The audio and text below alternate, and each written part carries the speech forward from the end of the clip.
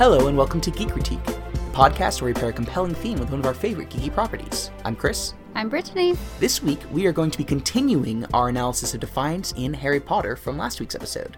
Our first two-parter. That was accidental. But amazing. It's a two-potter. Yes, that. A Harry Potter two-potter. Because Harry Potter is just so defiant. So if you haven't listened to it yet, definitely go back and listen to last week's episode because we'll be continuing from there. Indeed. We'll pick up where we left off. What was your compelling question for me? So my question for you is, what moments of defiance do you see that aren't really often talked about as defiance? Interesting. Well, one that comes to mind is Dobby and Winky's defiance of societal expectations for ourselves. Dobby's being very, very obvious, wanting to get paid. Yeah. And Winky's in her basically just drinking herself into isolation, you know? And it's not a healthy defiance, but it's a defiance of the expectations put on her by society and the support of the people around her. And I think that's really interesting because Book 2 Dobby, when he's outwardly defying Malfoy, first punishing himself when he's still enslaved, and then after he's freed, literally like, you will not touch Harry Potter. Knocking him down. Exactly. Like, that's pretty clear. You go now. Love it. Clear defiance of a master-slave type of, or I should say slave owner-slave type of situation. But I think that it's more interesting to see Dobby post that, where he is defying what culturally his community expects of him. And what it means to work as a house elf and the expectations that a employer might have or that other students might have and all these other kinds of things. Yeah, I just think that that's a really interesting way of looking at that. It's not often talked about. Yeah, for sure. He also defies human social norms by putting up a bunch of Christmas baubles with Harry's face on them. That's true. I just had to mention that. It's not an act of defiance, but it's amazing. Don't they say, like, have a Harry Christmas or something? Something like that, yeah. It's amazing. Oh, Dobby. Speaking of defying, like, cultural norms, almost everything Luna Lovegood does. Yes. In particular, her Gryffindor hat. Yeah. And then her Quidditch announcements, her commentary. One of my most favorite It's things. so good, where she's just, like, defying the idea that you have to know anything about Quidditch to be an announcer, and she just does it because she's Luna, and it's amazing. It's totally true. Yeah, on an Instagram post I saw, somebody was asking, what's your favorite quote in the book? So many people said, of course, the quote that we opened with, because, yes, brilliant. Yes. But somebody wrote, all of Luna Lovegood's Quidditch commentary. It's amazing, yeah. Right? It's like, yeah, basically. It's just so great. It's so good. And yeah, and just her defiance of the norms of politeness, where she just tells Ron, like, Padma didn't think that you were a very good date, you know? Like, Yes. No one else would say that. But it's true, and Ron should be called out for that. Like, totally accurate. And I love that she is unfazed by these kinds of social pressures. Indeed. Since you were talking about house elves, also I was thinking about Creature.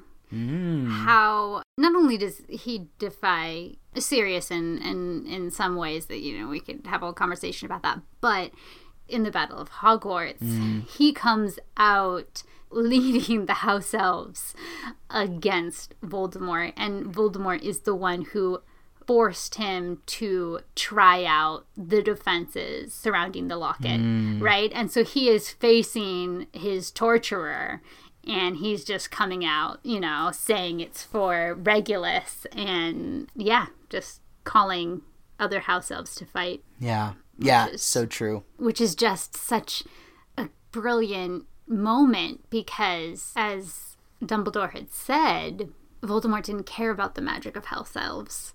And here is Kreacher harnessing the magic of many house elves against him, which is just, I love it. It's so great. Okay, so I have 2 more examples. Okay.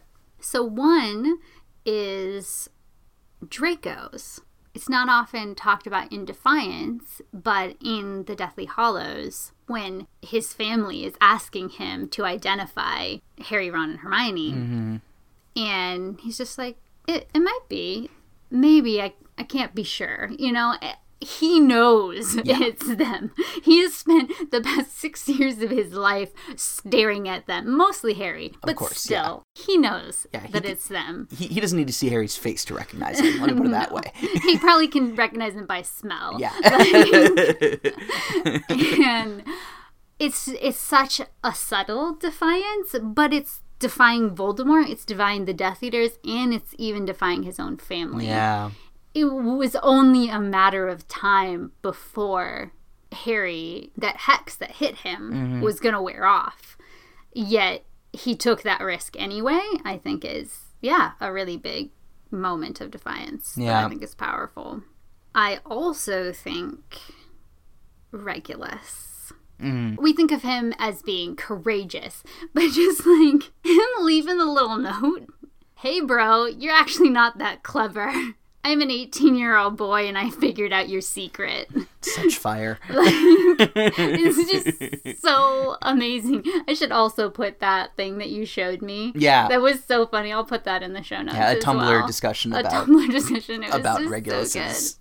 The audacity of his note. Exactly. Like this 18-year-old kid who knows that this is gonna kill him, and he's just, you need to know that this is me, which makes me so sad that he never knew. I so wish that Voldemort found that out, that it wasn't only Harry and Dumbledore that figured it out, but like one of his own followers too. Oh. Totally. So many powerful moments of defiance that people don't always talk about as defiance. Yeah, totally.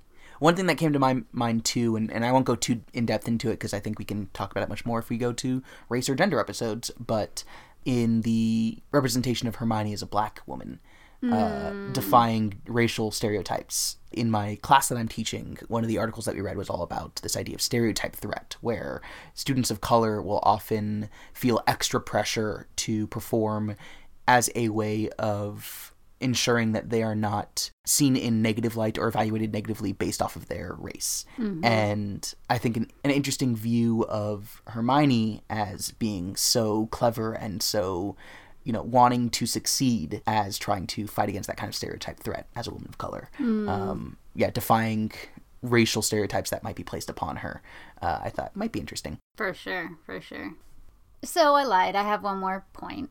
Gasp, liar. Yeah, I know. Can't trust you at all. I know. No, I'm just defying what I said. Okay, so another way that I see defiance that is not normally talked about as defiance is with Dudley. Because in the Deathly Hallows, he is putting tea out for Harry. I know, it's so cute. Which is like the cutest thing, although Harry thinks it's like that he's doing it on purpose because he knocks it over every time he goes out his door. Aw, poor Dudley. He was trying. But considering the family that he grew up in, that his parents treated Harry horribly and taught him to treat Harry horribly, and this is the person who cleans and cooks, yet now Dudley is doing something to serve Harry. That is defiant of his family because they're not supposed to treat him like a person, and I find it really interesting. It is interesting, and it's really admirable because Dudley is in a lot of ways isolated in this aspect to his family. He can't share with his friends how he feels about Harry, right? He can't get anyone else's point of view other than his racist parents. So he is able to, though he has no other input outside of that ideology in regards to how to treat someone who uses magic, he's able to find a way to be much more compassionate and loving to Harry than his upbringing or than his family had been. Mm-hmm. Yeah, and the fact that his parents have always, if not outright, told him, at least implied, that he is better than Harry. Mm-hmm. And for him to come to a much more humble stance towards Harry, I think, is amazing. And it's defying that narrative that his parents set up. Yeah. Because they would not be happy about it. Absolutely not. They were surprised when it happened, right?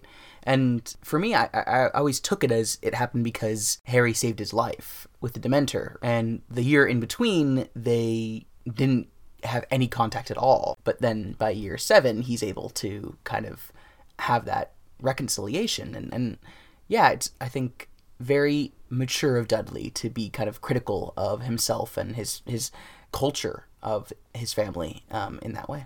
Yeah. I mean, maybe it was because he saved his life. I imagine that's the case. You know, that was kind of the catalyst for his change.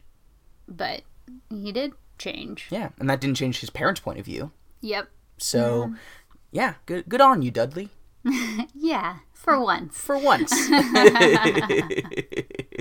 that's another thing I just like... Yeah, never mind. I'm not going to go into anything more. There's already too much here. You don't have another point? In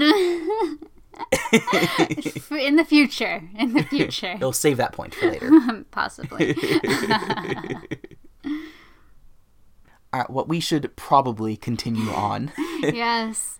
Okay, so what's your missed opportunity? My missed opportunity is that I wish I saw more defiance against the ministry as it stands, or society as it stands, before the failure of the ministry in Book 5 and the takeover in Book 7 by Voldemort. Mm-hmm. You know, because Hermione's really the only one who takes up a stand, and she's seen as wacky and things like that. You know, it's Spew, which is very much a jokey kind of name for it. And obviously her activism there is also problematic in some ways. But any society is going to have hierarchies that benefit some and privilege some at the cost and expense of others. Mm-hmm. And that brings resistance. And I would love to see that defiance and that resistance in this world. In a world where everyone has magic, what does that defiance look like? What does someone who is protesting the treatment of Muggleborns look like? What does direct action look like? What does community organizing look like in this community? It's just something that I've been more and more aware of, particularly with my grad school reading. But seeing kind of resistance as intrinsic to societies and wishing to see that in Harry Potter is just something that I think would be really interesting and add a lot to that world. Yeah, for sure. It's unfortunate that we don't get to see anyone really opposing the ministry besides Hermione that isn't actively oppressed by the ministry, you know, prior to them obviously being the worst.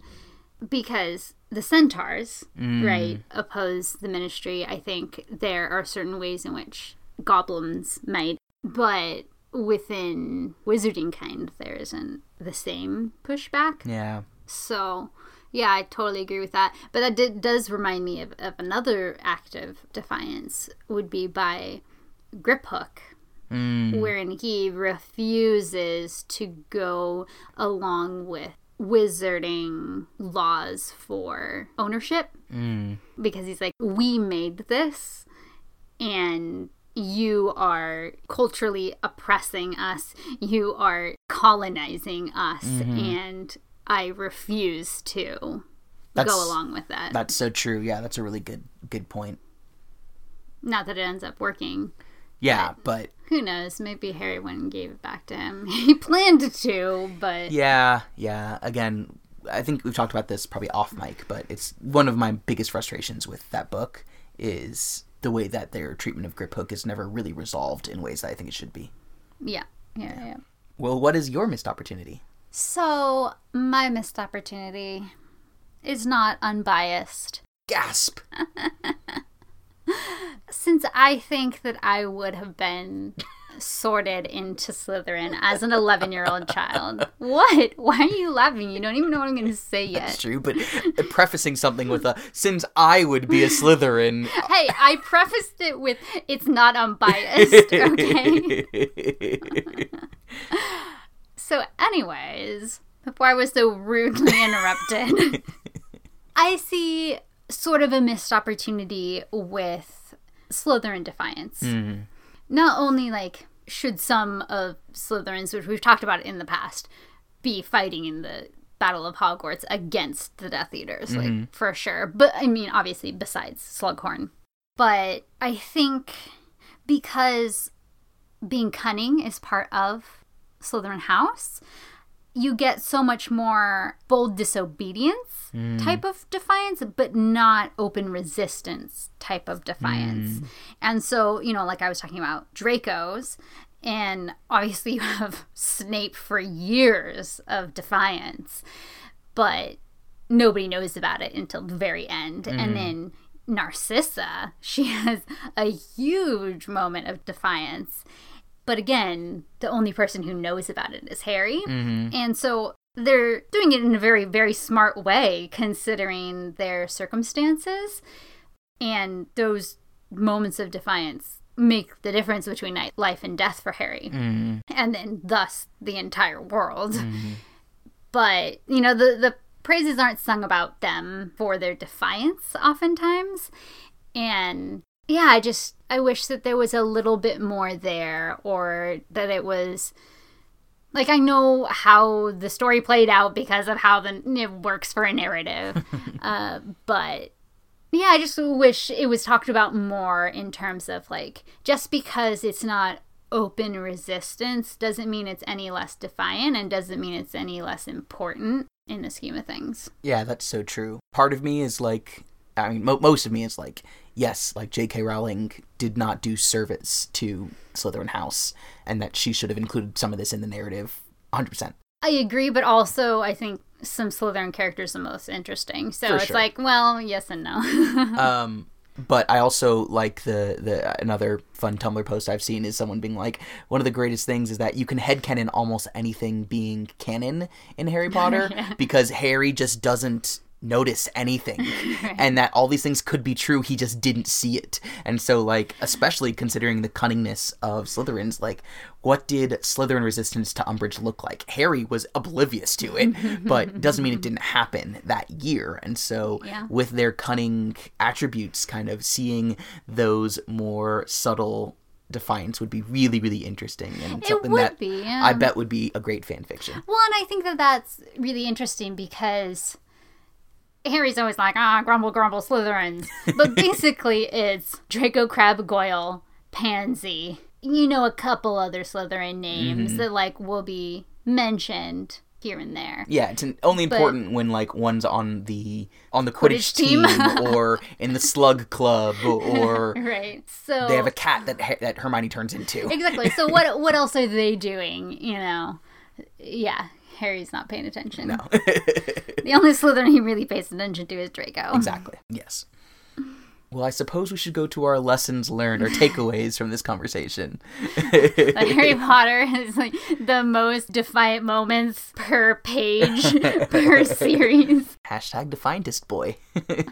Well, not just Harry Potter, but like there's every lots character. of defiance there, which is just so good. Yeah, it really, really is. And that's the thing is, it's why I think the books resonate so strongly with our generation, because, you know, we got in kind of on the ground floor when it was just like fun, cool magic book.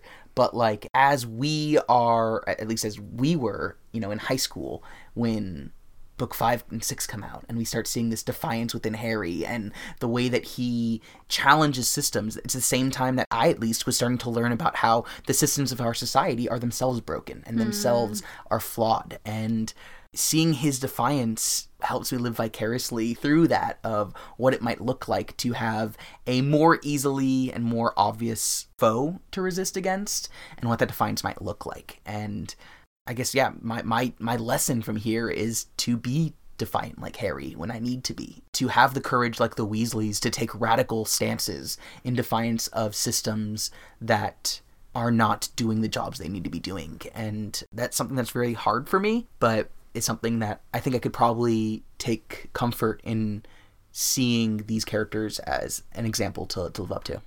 Yeah. I think my takeaway is that while we see defiance in some of the adults, the most powerful defiance in the series is done by children. And when you think of teenagers and defiance, society just pairs those things together and be like, oh, rebellious teenagers. And I don't know, when it's rebelling against something that we should be rebelling against, when it's defying systems of oppression, systems of violence, systems of how society says things should be done and they're wrong, that is what we should all have, right? And I think as we grow up, defiance, we understand the cost of defiance sometimes. It could cost us our jobs, it could cost us our lives, it could cost us so much. And I wonder if that's why sometimes we don't have the same passion and conviction and unrelenting defiance that some of these Harry Potter characters have. Yeah. But maybe we should. Yeah.